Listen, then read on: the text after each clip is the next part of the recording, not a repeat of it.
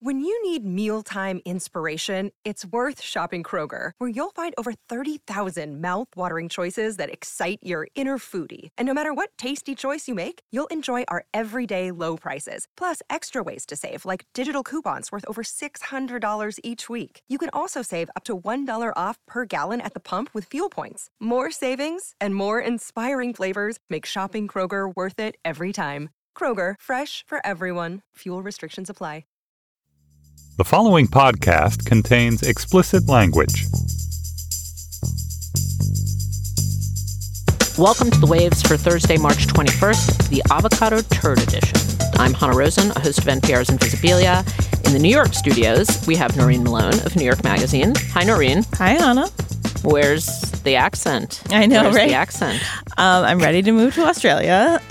This is just a temporary return to New York. I loved it there. Is that true? Yeah, I loved Really? it there. I had such a good time. It's also like beautiful in a time when New York City is not particularly beautiful. And it just was an easy, kind of wonderful seeming way of life. Huh. Wonderful seeming. I'm sure there are problems beneath the totally. surface. Yeah, But let me introduce Marcia before we keep talking about Australia. Hi, Marcia is in the D.C. studios. Marcia Chatlin, professor of history at Georgetown, who you know from the other show usually, but now she's joining us. Hi, Marcia. Hi, I was not in Australia last week. I know. Neither was I. I had such a good time when I was in Australia. It's like just exotic, but also familiar. Yeah. You know? So it's kind of perfect. Yeah. Like it's not exhaustingly exotic because English, but it's so different. So it's just perfect. I loved it, even though I wasn't there. Okay, well, before we get going, I will say that Slate Plus is celebrating its 5th anniversary this year. So if you want to come drink with us and chat with us, we would love to see you. We're hosting parties on April 3rd in D.C., Brooklyn, and San Francisco. Go to slate.com/live for tickets and information. We would love to hang out with you. All right, are we ready to jump in? Yeah, Our topics today. Let's do it. The college admission scandal, which I can't wait to talk about. It's been around a while, but I have not had you ladies to discuss it with. Are they blaming the moms more than the dads? Plus a lot of other questions to discuss. Beto. We're finally truly discussing Beto. This is because of Noreen and her horniness of the electorate theory. But that's not all we're going to talk about. We're actually going to talk in a serious way, maybe not, about the candidate. Also, finally, Shrill, Hulu's loose adaptation of Lindy West's memoir, which has been airing this week. Then in our Slate Plus segment, Noreen, you want to say what we're going to talk about? We are going to talk about whether it's sexist that March Madness brackets are always for the men's tournament. Right? Yeah. Okay. Yes. Okay. That is what we're going to talk about. Exactly. I just filled out my brackets last night. Who'd you pick? So, well, lots of people. You mean, who did I pick to win? I'm not going to tell you that. But, Okay. But I did feel weird about it because we're discussing this topic. I was like, I don't know, you know? But anyway, we'll get to it. I have mixed feelings about that one. All right, let's jump in with the admission scandal, also called Operation Varsity Blues, which I don't think people use enough as a title for it. Like, people don't use it in headlines or anything, even though it's so excellent. Can I admit something? I've never seen Varsity Blues, and so I don't fully get the reference. I think people are just assuming that this movie starring James Van Der Beek was far more successful than it was, although I appreciate that the FBI is up on it. Well, I just love the idea of FBI agents sitting around. Like, I love how they're allowed to show their goofy hand. It's like a real serious investigation, you know? Yeah. But they also have fun. It's like they're planning the movie about themselves before even the movie airs. Yeah, totally. It's like, we're fun guys. We're just not always serious. Anyway, so you've probably heard something about it. The FBI charged more than 50 people in a college admission scam for paying people to take SATs for their kids, for coaches to fake recruit them for sports they did not play. There's a lot to get exercised about, like modern parenting mores, the meritocracy scam, the lazy, clueless privilege, dumb influencers. But I think I'm going to start with the easy question, or maybe it's not the easy question. Are the moms versus the dads, both who's on the list, who got charged, and how we as a culture have digested this? So let's start with the case that is most easily up our alley and might prove our point, which is Felicity Huffman and William Macy. Noreen, do you know enough to just lay it out? Like who was blamed? What was the deal with the two of them? Sure. Felicity Huffman was actually arrested for her role in paying bribes to get her oldest daughter into college. They decided with their second daughter that she could do it on her own. The couple was caught on a wiretap, although I believe Felicity Huffman was the one on the phone herself. She seems to have been more involved. William H. Macy is in the background, sort of chiming in a little bit about which school he wants his daughter to be able to get into with her SAT scores. And at one point, William Singer, the guy who is running the scam, says the amount of money and the SAT scores that they're going to get the daughter, and William H. Macy affirms "cool" in the background, just kind of offline. But he was not him. He doesn't say "cool." Right, cool. And he's not named. He's referred to as spouse in the FBI paperwork, and Felicity Huffman is, of course, not just named but arrested. And so the question is, why was he not arrested? Is it sexist? We don't know yet why he wasn't fully. It seems like the FBI just doesn't have enough evidence to link him to it, right? He seems to have been less involved in general. I think it's so unlikely that the FBI would be like, you know what? Let's let the man off easy. Like, they wanted to get everyone involved in this that they could. They must just not have been able to make a case on him.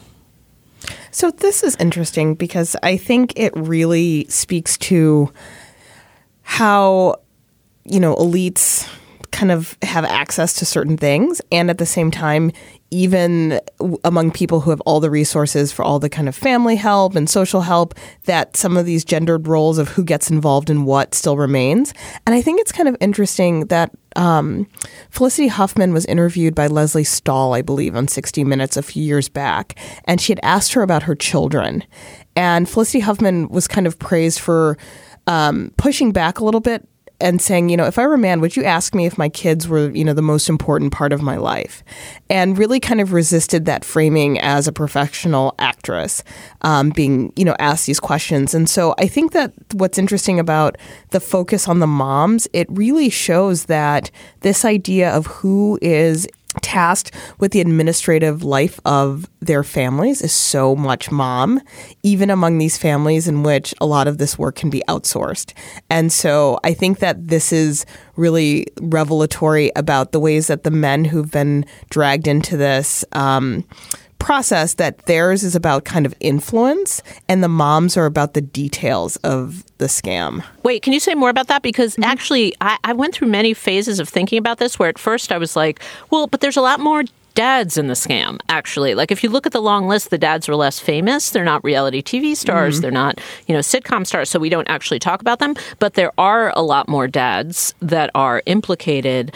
And then I started to think about how, like what you just said, how do we digest their implication, right? Like the big New York Times op-ed this weekend was about steam shovel parenting, and it had this lead about moms who do crazy things to kind of get the barriers out of their kids' ways. So it is like we focus on what you just said, like the administrative details, as opposed to just like the behind the scene scammy status stealing. Or is it what you just said, that we just view what the dads are doing very differently than we view what the moms are doing? Like the dads get a higher order kind of crime in our minds. I just think that the interpretive lens of this is that the moms are doing outrageous things in the management of this, but when men use their influence to get things for their kids, they're doing kind of business as they should. I guess I find that whole lens on this scandal to be slightly ridiculous. Like, in a weird way, it reminds me of when everyone was celebrating Gina Haspel for rising to the top of the CIA, that she had, she was breaking the glass ceiling for torturers everywhere, right? There's like a little something of like, not, sometimes someone can just, we can just sort of be mad at them for the way that they behave, and there doesn't have to be a feminist angle on the fact that like they're being, whether it's villainized or celebrated, there doesn't necessarily have to be a feminist angle. Like, I don't know. I just had this allergic reaction to the way that we were talking about feminism in relationship to this scandal. Oh, I think that there is a lot wrong with this scandal, absolutely. But I do think that it's important to kind of take a step back and assess how we judge and evaluate behavior, I think, across gender lines. And I think that there is something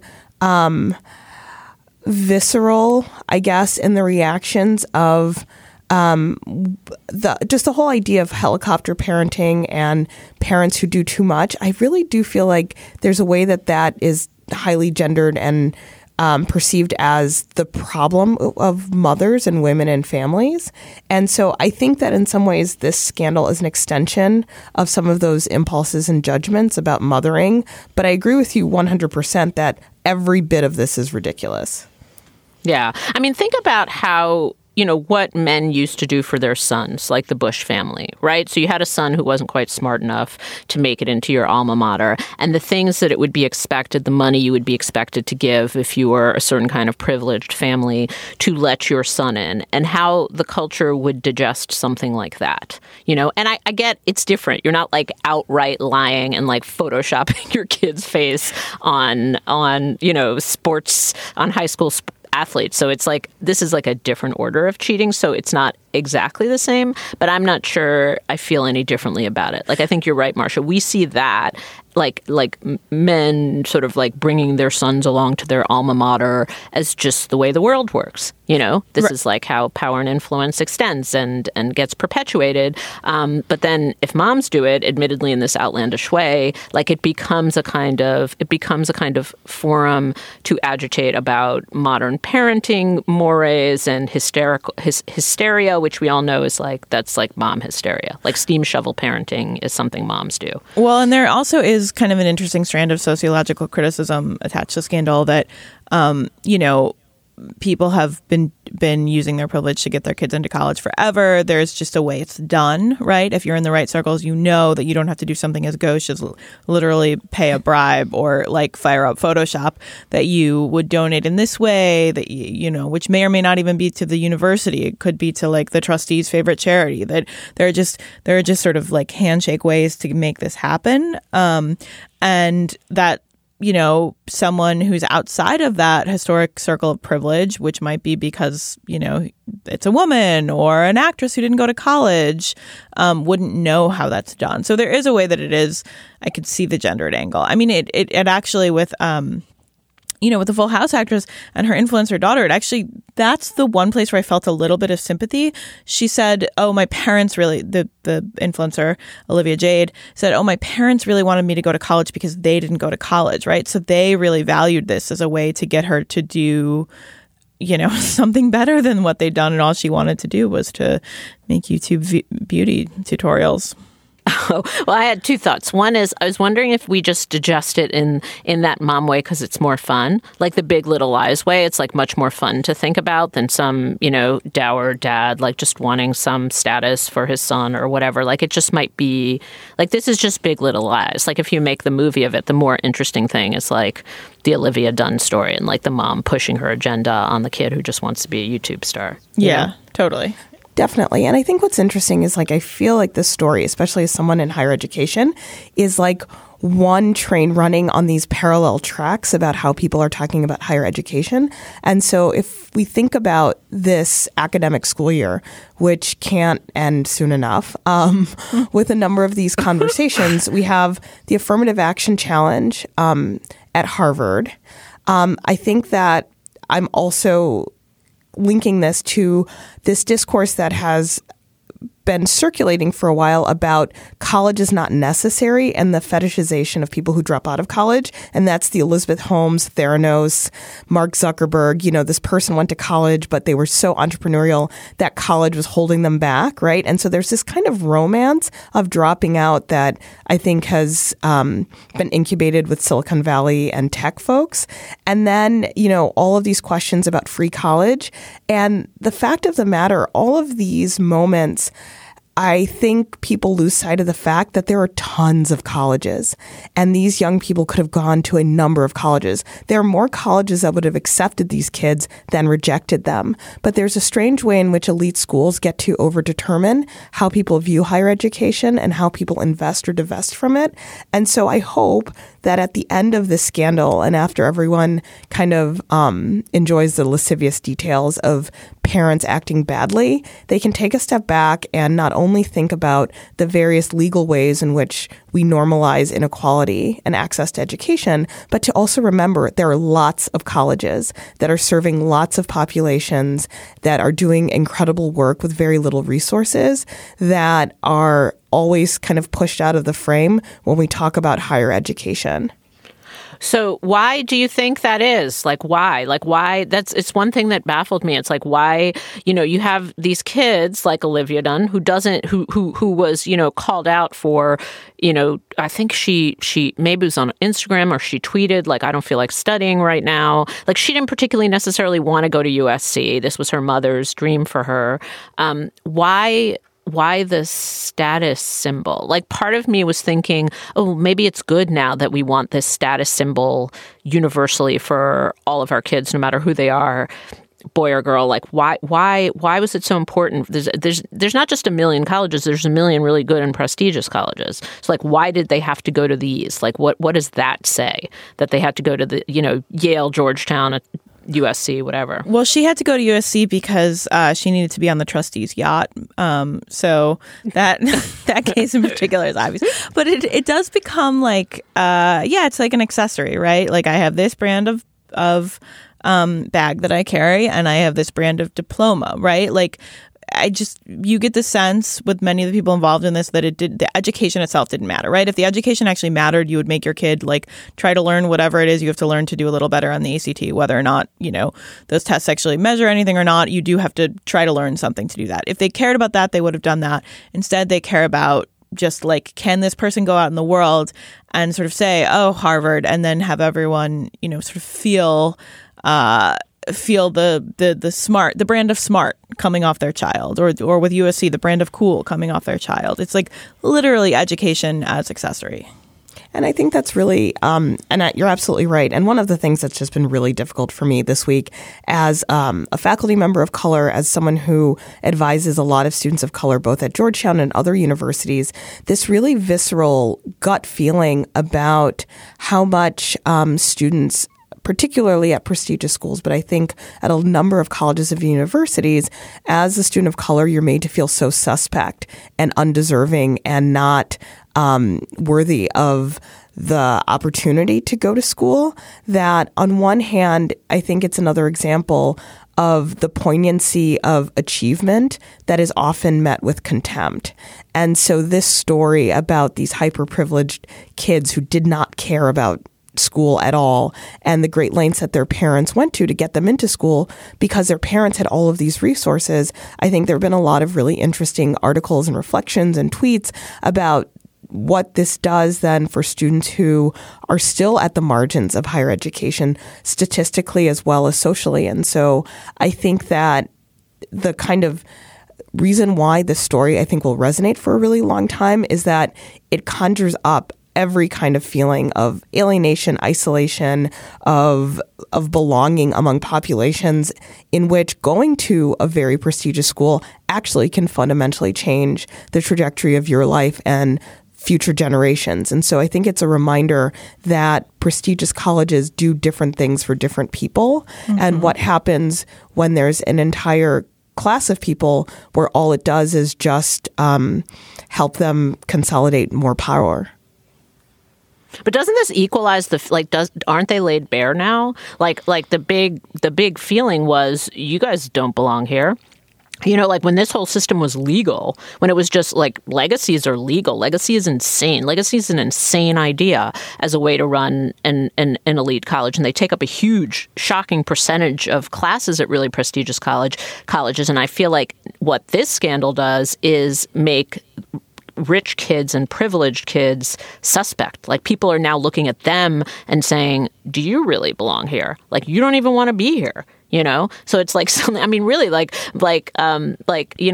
have been listening to college age kids this week talk about like, well, maybe it's that one. Like, that one doesn't ever seem to go to the sports thing. Like, maybe it's that one. It's like suddenly the privileged kids look like, like outsiders, like imposters, basically. Don't you think that's sort of a temporary moment, unfortunately? Like, that's the depressing thing about this all, is that it does work, right? You get, like, you're absolutely right, Marcia, to point out how much elite college can be a vehicle for many people. I have felt that in my own life, that it's given me opportunities that I wouldn't have had otherwise.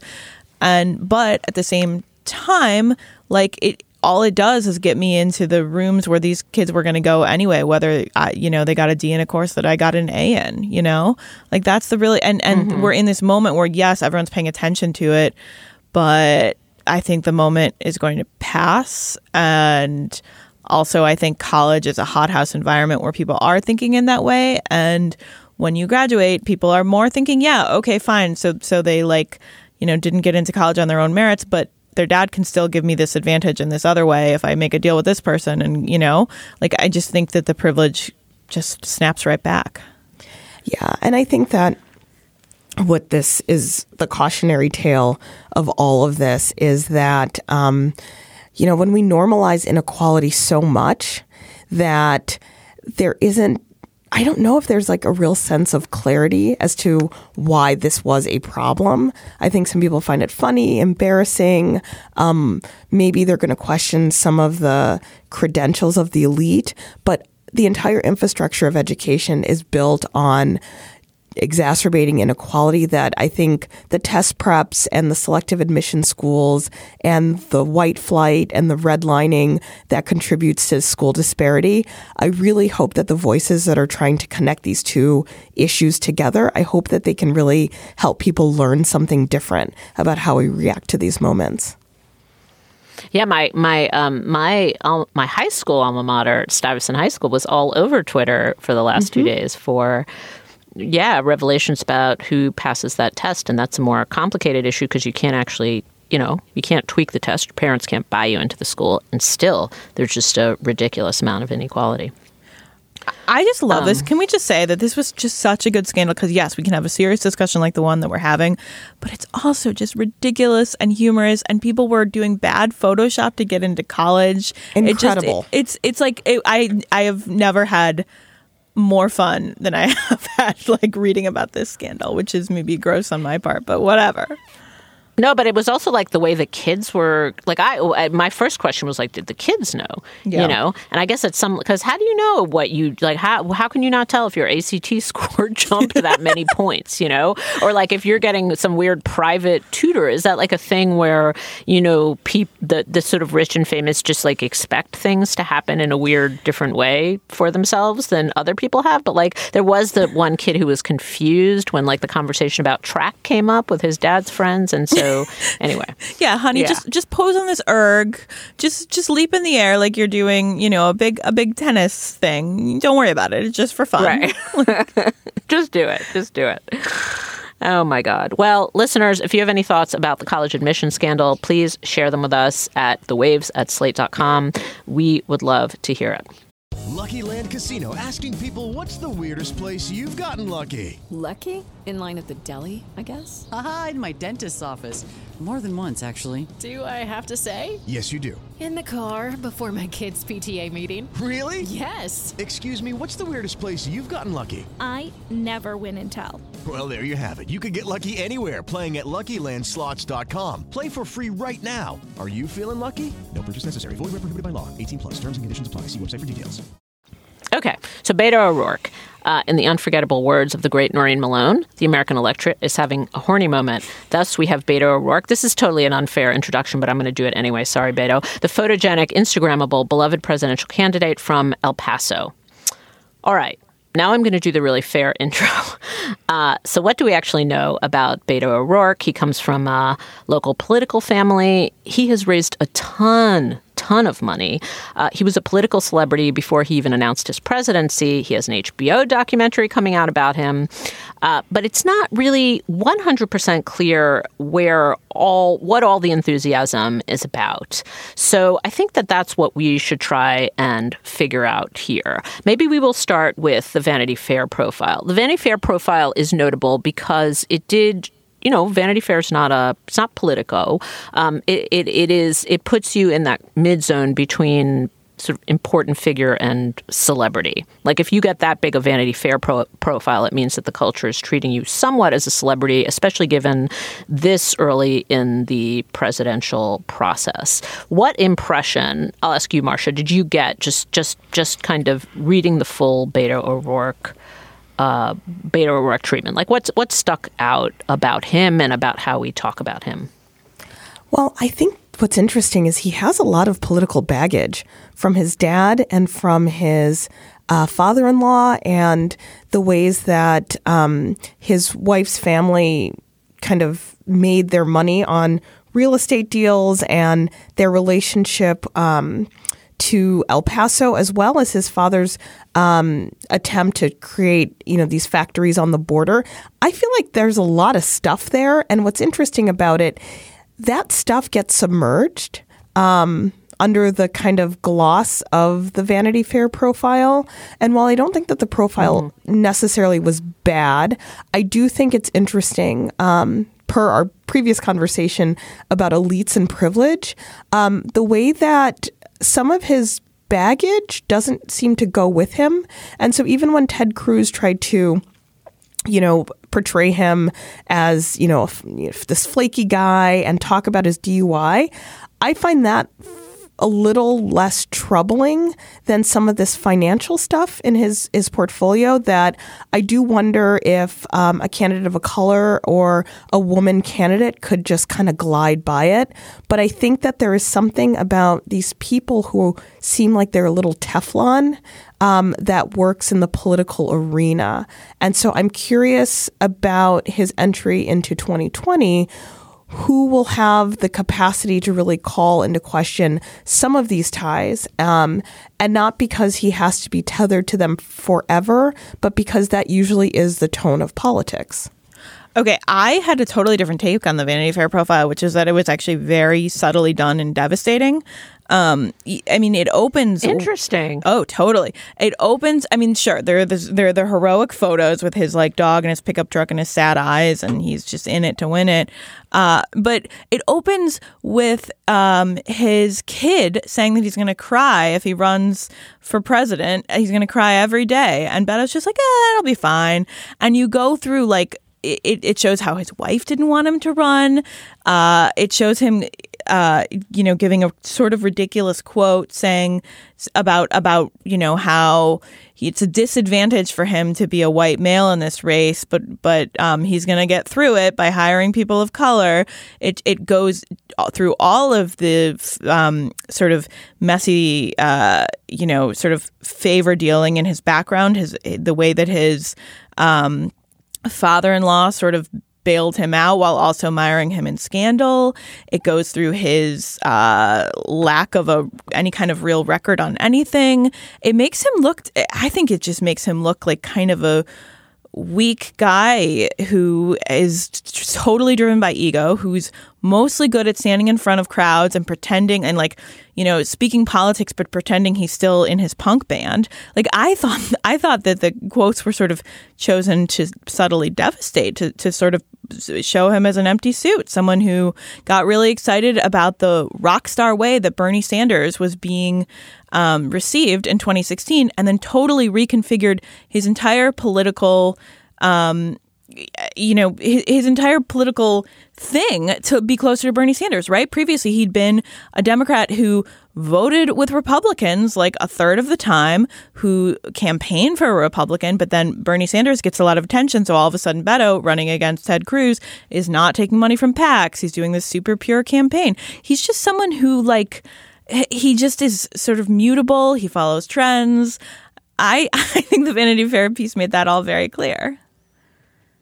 Sorry, I have a lot of... That's so interesting. No, that was great. What I picked up from the Vanity Fair piece was that he belonged to the school of, which I have belonged to the school in my life, is if you process anything out loud, then it's okay.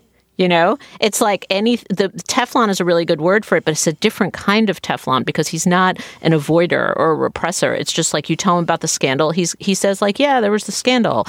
You know, you say that his wife is now home taking care of the kids all the time and they've sort of flipped their original egalitarian relationship. And he's like, yeah, haha, my wife is home with the kids. You know, you say that he's like a white, he just says, yeah, I'm a white privileged guy, you know? Yeah. And so here's the ways I'm going to be woke. It's like he just like, it's this weird authenticity. It's like this, he was raised in the kind of Gen X confessional age where you just say all the things and you have a slight ironic distance from all the things. And then that in and of itself is a badge of honor.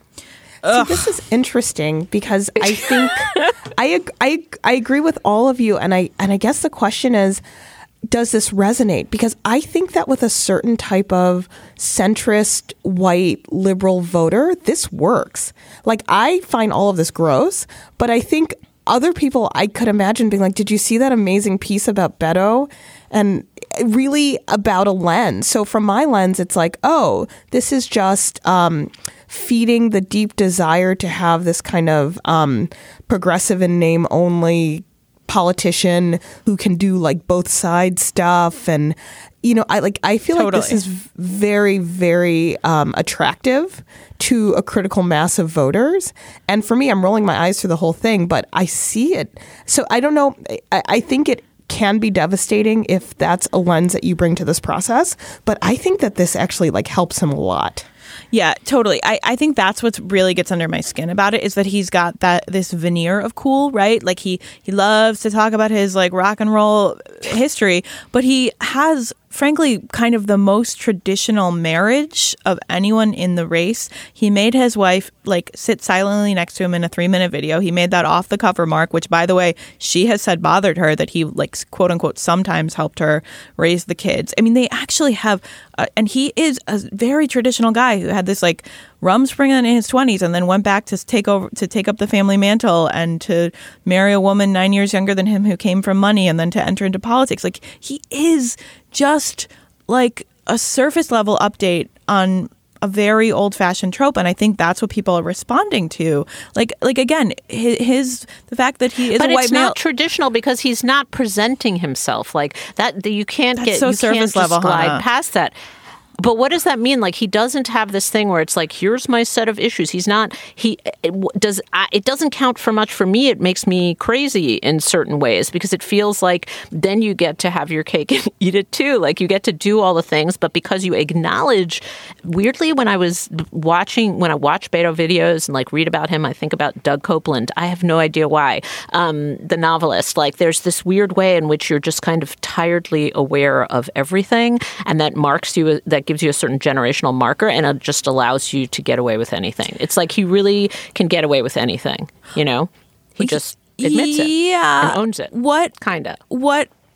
What has he ever run successfully on his own? Like, what is the evidence that he's not just like, I kept thinking of in Australia, we saw this play, How to Rule the World, about this white actor who just says platitudes and is elected like content free. I just kept thinking about Beto. What has he ever run successfully? He's literally failing upwards, and because he's doing it in this like charming reality bites way, we're supposed to be like, okay, well, just because it's against Donald Trump, it's fine. We can sort of perpetuate this. But I see no evidence that he would actually be good at the presidency, that he cares about anything more than being in front of crowds and stoking his own ego. Like, he's in every, in every interview, he's talking about like Joseph Campbell and fulfilling his myth.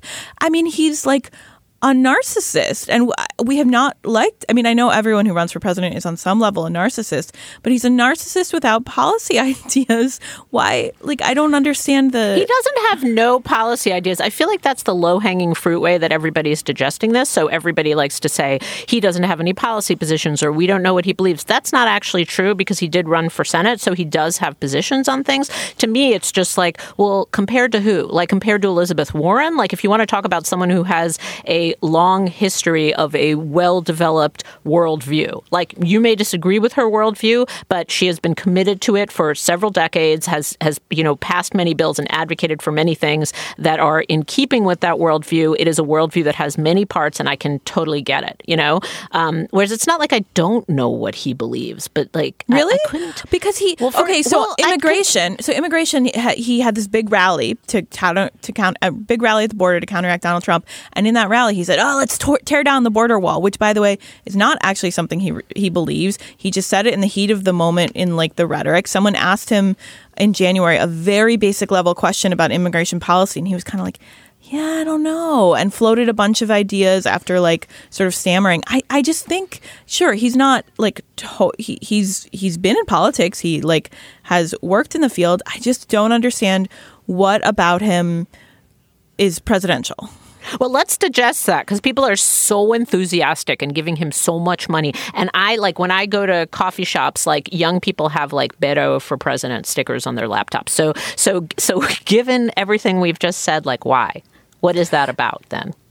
So I think this one's a hard one, because I think that in the absence of people who are, charismatic and interesting and have really strong policy positions, I guess he could rise to the top.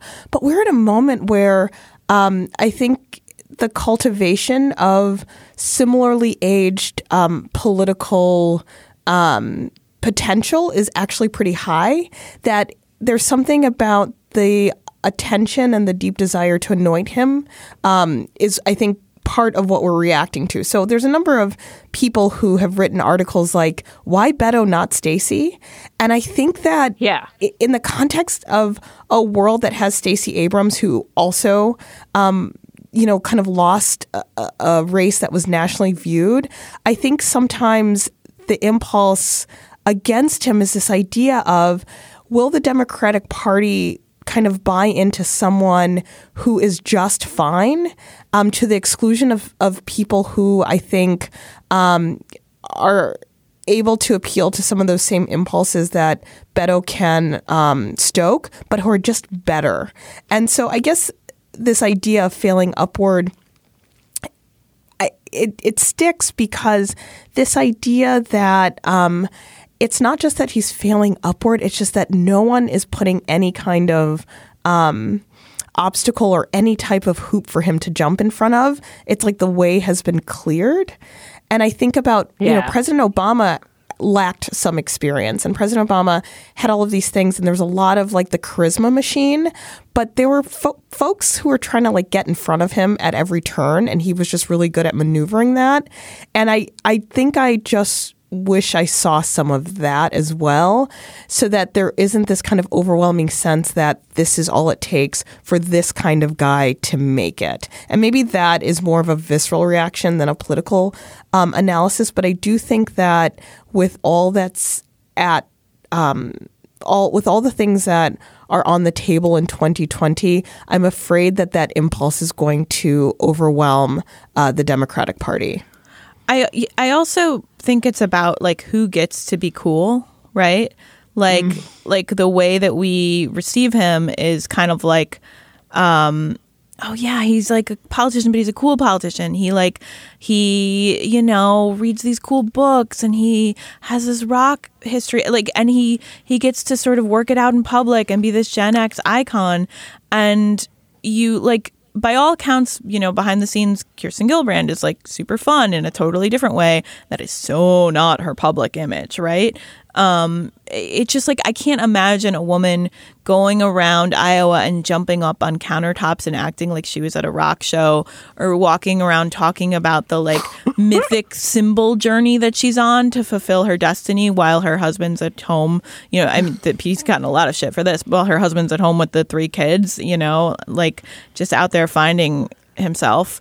I know it feels a little cheap to be like, reverse the gender roles, but truly, reverse the gender roles, like, or make him not white person. Like, it just. Oh, imagine Stacey Abrams being like this isn't about the crooked election system. This is just like this is me. Like, I'm just feeling myself here. Yeah. I'm just like feeling this moment. I'm feeling that the crowd is feeling me too, which is something that he has said. Like, the crowd feels me, and it's amazing. Like, I can't explain it, guys. It's just like they feel me, I feel them. It's so good. I can't so stop. Annoying. I mean, I think for any woman who's good at anything, this guy just triggers every feeling you have of sitting in a meeting and this guy rolls in out of nowhere. And while it may not be entirely fair to pull like, why not Stacey? They're similar in age, but oh my gosh, like Stacey Abrams is so much better than everyone else who has emerged for anything in the history of the world. And her ability to maneuver criticism. I mean that seriously. When they tried to ding her on her student loan stuff, she's like, aren't we all screwed with debt? And everyone's like, yeah, we are. Her openness about talking about, how her brother has struggled, about her family and poverty. I mean, this is as good as it's going to get. And just the inability for her to be fully seen and what it took for her to kind of get where she was, and this guy feeling like he's strolling in, I think that is a serious place to have a conversation. And I think that's something that I keep on seeing happen with white male candidates is everyone asks them, well, you're a white guy and, no one wants white guys. I would love to know when white men weren't preferred for everything. Yeah. There is this huge lie myth that's happening that the Democratic Party is really struggling with how much power to give white men. And like, what an incredible lie that is being told. And what it does, it just stokes resentment towards women of color, towards men of color who want to be part of this process. It's an amazing sleight of hand, but it would be amazing if Beto could take a step back and saying, you know what, I think we really need to interrogate that idea. Well, that's when he would get me like on board. It lets him be a punk outsider if he, gets to say, yeah, it's really not my time and I want to acknowledge those people, but I'm still going to go for it. Like, there's no other universe in which Beto O'Rourke, scion of El Paso, is an underdog except for this one. And wait, I just want to leave you with what I think is a very revelatory anecdote about his character when we're evaluating whether he's actually a cool guy.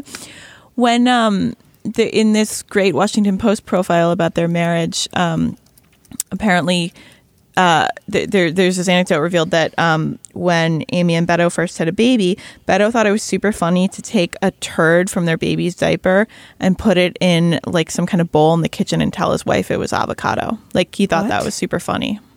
So I just want everyone to think about that when they think about Beto O'Rourke. Wow, you were better. Why did that bother you so much? What? Why did that bother me so much? Yeah, I noticed that because it was just like a dick move. It's just a dick move. She was probably exhausted. She was probably exhausted. Like, who wants to be like, oh, okay, I guess this avocado went brown and like realize it's like a shit from your baby and you're probably spending a lot of time dealing with diapers and it's like not funny to you. It's like something to deal. I don't know. It's just this idea that like it's such a funny joke, but it's not. It's so not. I don't know. It's just so funny because I read that and I was like, Curtis Sittenfeld, like, can I get Curtis Sittenfeld on the line? Like, I want the Amy novel. She's got to start writing the Amy novel now. You know, like the world from Amy's perspective. That is the most disturbing thing I've heard all day. Thank you. The avocado turd. Oh, boy. All right. Well, listeners, if you have Beto thoughts, if you want to justify why you have the Beto sticker on your laptop or why you hate the person sitting in the cafe across from you with the Beto sticker on their laptop, please write us at thewaves@slate.com or tweet at us. All right, let's talk about Shrill, Hulu's loose adaptation of writer Lindy West's memoir about growing up fat. And fat is her term. Part of Lindy West's life and writing is about reclaiming that term and teaching the world what it's like to live in a fat body. Stars Adie Bryant as Annie Easton, a girl figuring out how to live without constantly apologizing for herself and her body, and also just genuinely finding her voice and confidence in all kinds of ways.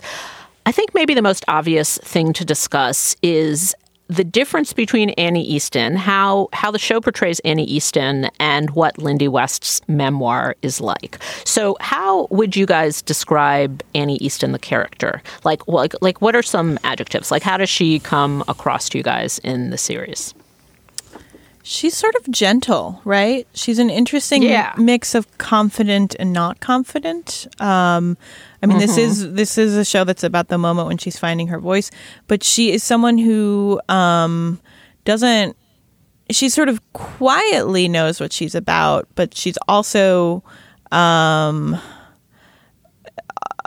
don't know quite how to put this, but she's not an outgoing person in her confidence. Let's say it that way. Yeah. So she's, this is based on Lindy West, who I have heard on podcasts and I've read her stuff. And she has these moments in the show where she's really assertive and she's angry and she is unafraid. And then she kind of melts back into this quiet. And so I think that it probably is reflective of how a person like slowly comes into their own. But I don't know if the title Shrill really gets to the complexity of, I think, what Lindy West is talking about the inability for our society to tolerate women's voices and women taking up physical space. So Shrill is about, the title, I think, is about how all women are considered shrill if they say anything that asserts their confidence or their feelings of being, of having a right to be present. But I think that title then sets up this show in a way that it doesn't feel like it's fully communicating, I think, the way that I see Lindy West as she appears as a public figure. So there's some disconnect there.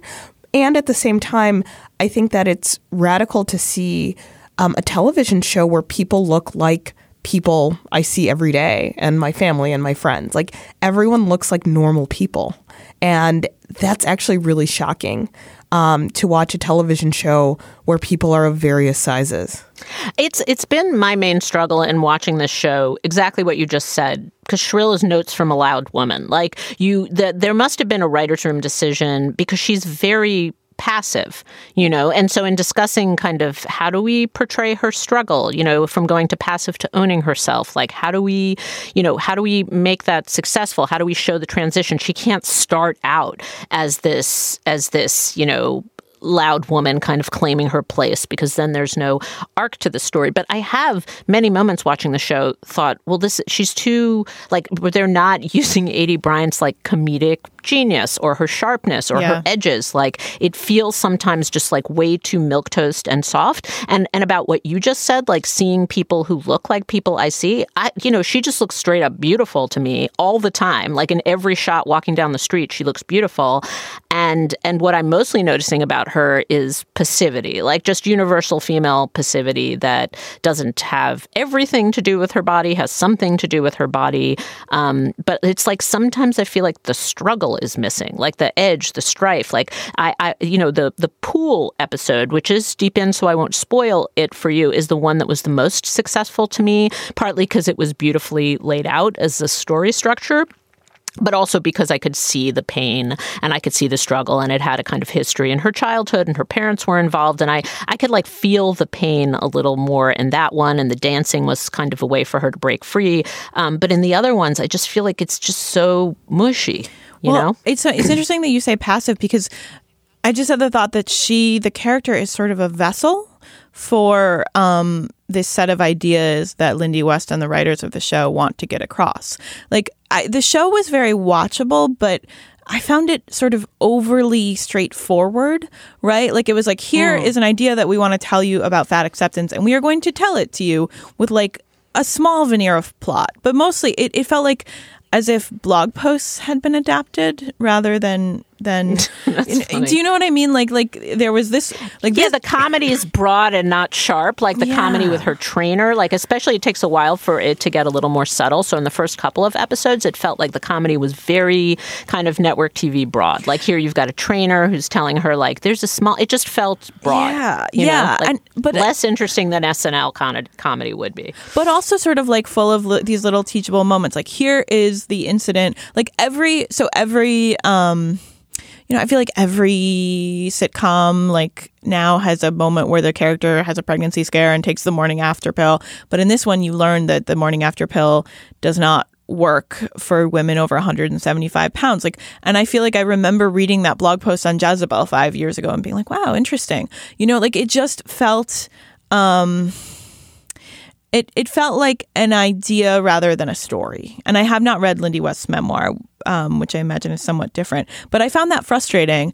But then at the same time, that's how sitcoms have been since time immemorial, right? Like that it was, they're imparting values. These are just slightly different, more progressive / maybe radical values than like family togetherness or whatever.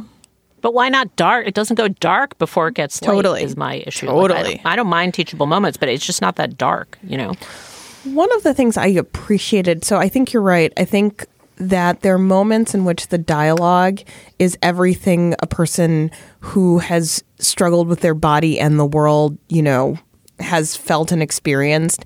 And I think that they try to kind of pace it, but sometimes the dialogue doesn't fully sometimes it's like someone's explaining. So like when you're fat, this is how people treat you. And like, this is the shit you have to listen to from your parents. And, when the trainer says your wrists are so small, you have a small frame. Like there's something about that deeply resonates. But I think some of it is, again, in that conversion of the writing. But one of the things I thought was really interesting was it's so rare to see an abortion on any kind of television that there were these moments that I appreciated how they were telling this. There were things that they did that was daring that then didn't kind of continue throughout. So I think the depiction of the abortion, I think the fact that there are sex scenes in which A.D. Bryant is having sex, and that is a very rare thing for television to portray people of any size over, a kind of standard actress or actor size having sex, which I thought was important. And the other part of it that was interesting was the casting choices, that they're in Portland, but there's lots of people of color. And I kind of appreciated that as well. And so I think that there are elements to this that I appreciated watching because I don't get to see it very often, but I don't know if this piece kind of pushes the genre politically enough to actually have the viewer think about what they see and what they don't see. I also appreciated the send up of Dan Savage, who she has gotten into it a lot about his fat shaming and some of the stuff that he wrote in The Strangler.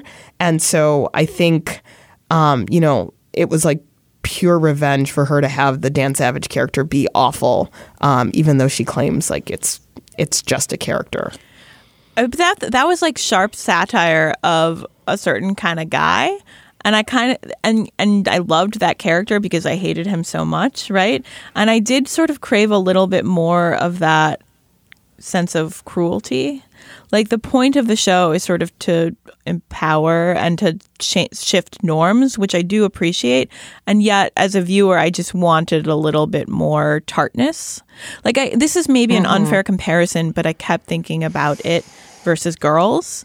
And the time when Girls launches a very different... It's the same writers. It's not an unfair comparison. It's like the same crew. Is it actually? Well, so it's the same director. Yeah, I guess it is. Same director, yeah. I mean, there's some of the same people involved, but it's like, couldn't you push it even further, Yeah, and like Lena Dunham and A.D. Bryant are very different comedic talents, and they look very different, and Brooklyn and Portland are different, and yet the shows felt in conversation with each other, and it just felt a little bit like Girls, for whatever your issues with it, was a super subtly done show. And it made me a little depressed to see that the 2019 sort of answer to that is not more sophisticated than Girls. Like it's more radical and it's more righteous, but it's not necessarily better television. Yeah.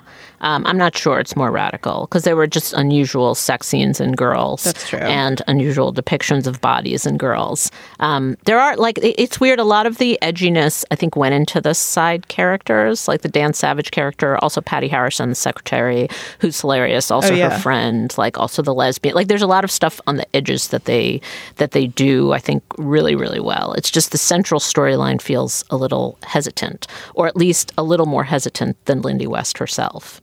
Well, and it might just be a setup for a season 2 that gets more interesting, like for a person who's more fully comfortable in her own skin, then you can get into the sort of angrier aspects or just sort of fuck it up a little bit more. But yeah, I don't know. And I guess that's the part that is true to life. You know, a person who is slowly finding their voice will express themselves in like a total fit of rage and then be like, oh my God, sorry. Mm-hmm. So her hesitancy is probably more realistic than if we saw this huge evolution over a short period of time.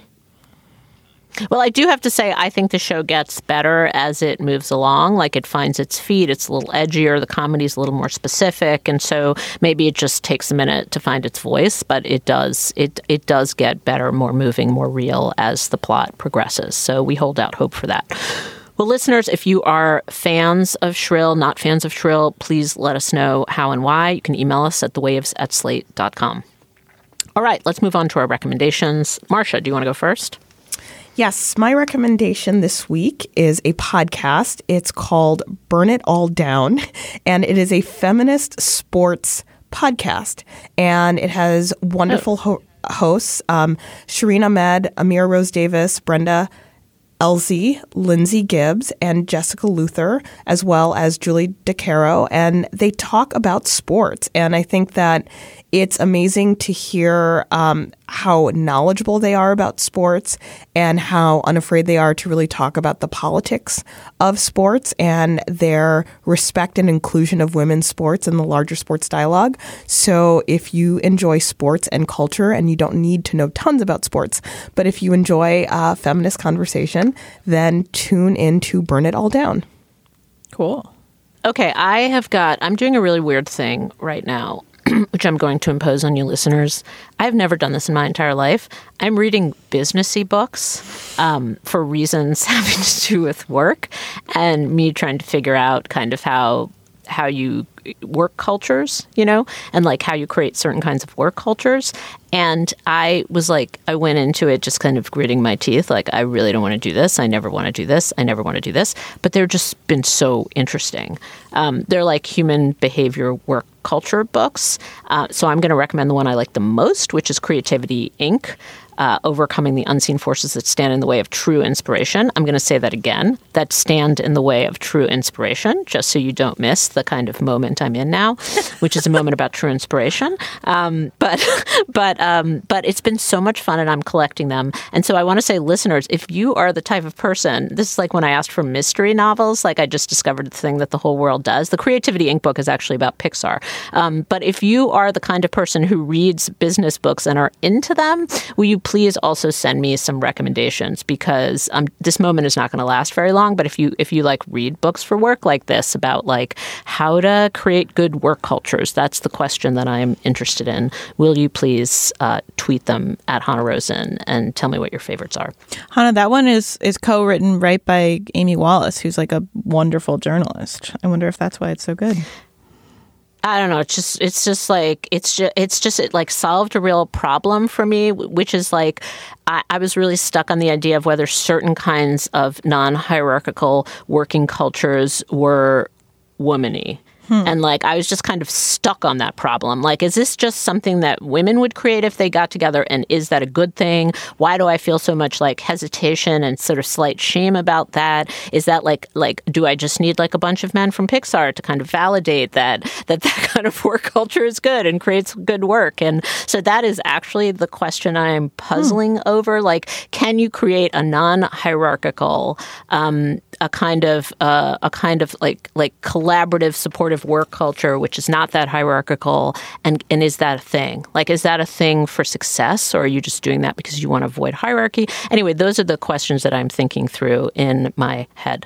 And as our season winds down, I have space to think about things like this. So anyway, it's been a real revelation to me, that book particularly because Pixar is structured in almost the same way that we are, a very similar way. So it's like, thank God that the men have validated my position. Otherwise, I couldn't live with myself. So it's been good. Noreen, what do you have? I'm also going to recommend a podcast. I don't think I've recommended it on here, which I don't know why I haven't, because it brings me so much pleasure. It's a Ringer podcast called Jam Session. Jam stands for Juliet and Amanda Dommins and Juliet Littman. Amanda is a friend of mine from when she worked at New York Magazine. It is a just really funny, smart podcast basically about celebrity, but it dissects it in a smart way. And it also is sort of my micro demographic of people in their 30s who care about a certain version of culture. Like, they go in really deep on the real estate choices of various celebrities, what it means when someone has a spread in Architectural Digest. They're confused by the Kardashians and yet keep tabs on them. If you want some sort of if you don't read Us Weekly, but you want like sort of that hit of puzzling over Us Weekly with someone smart, I would recommend this Jam Session on the Ringer Network. That sounds great. Sounds really fun. I know a lot of people who would love that. Well, that's our show for today. Thanks as ever to our producer, Danielle Hewitt, for production assistant, Alex Barish.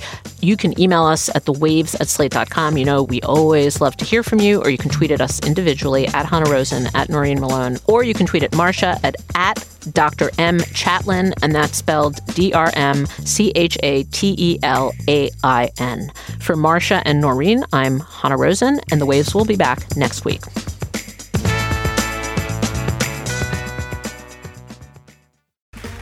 Okay, round two. Name something that's not boring. A laundry? Ooh, a book club. Computer solitaire, huh? Ah, sorry, we were looking for Chumba Casino. That's right, ChumbaCasino.com has over 100 casino-style games. Join today and play for free for your chance to redeem some serious prizes. ChumbaCasino.com. No purchase necessary. Void where prohibited by law. 18+ terms and conditions apply. See website for details.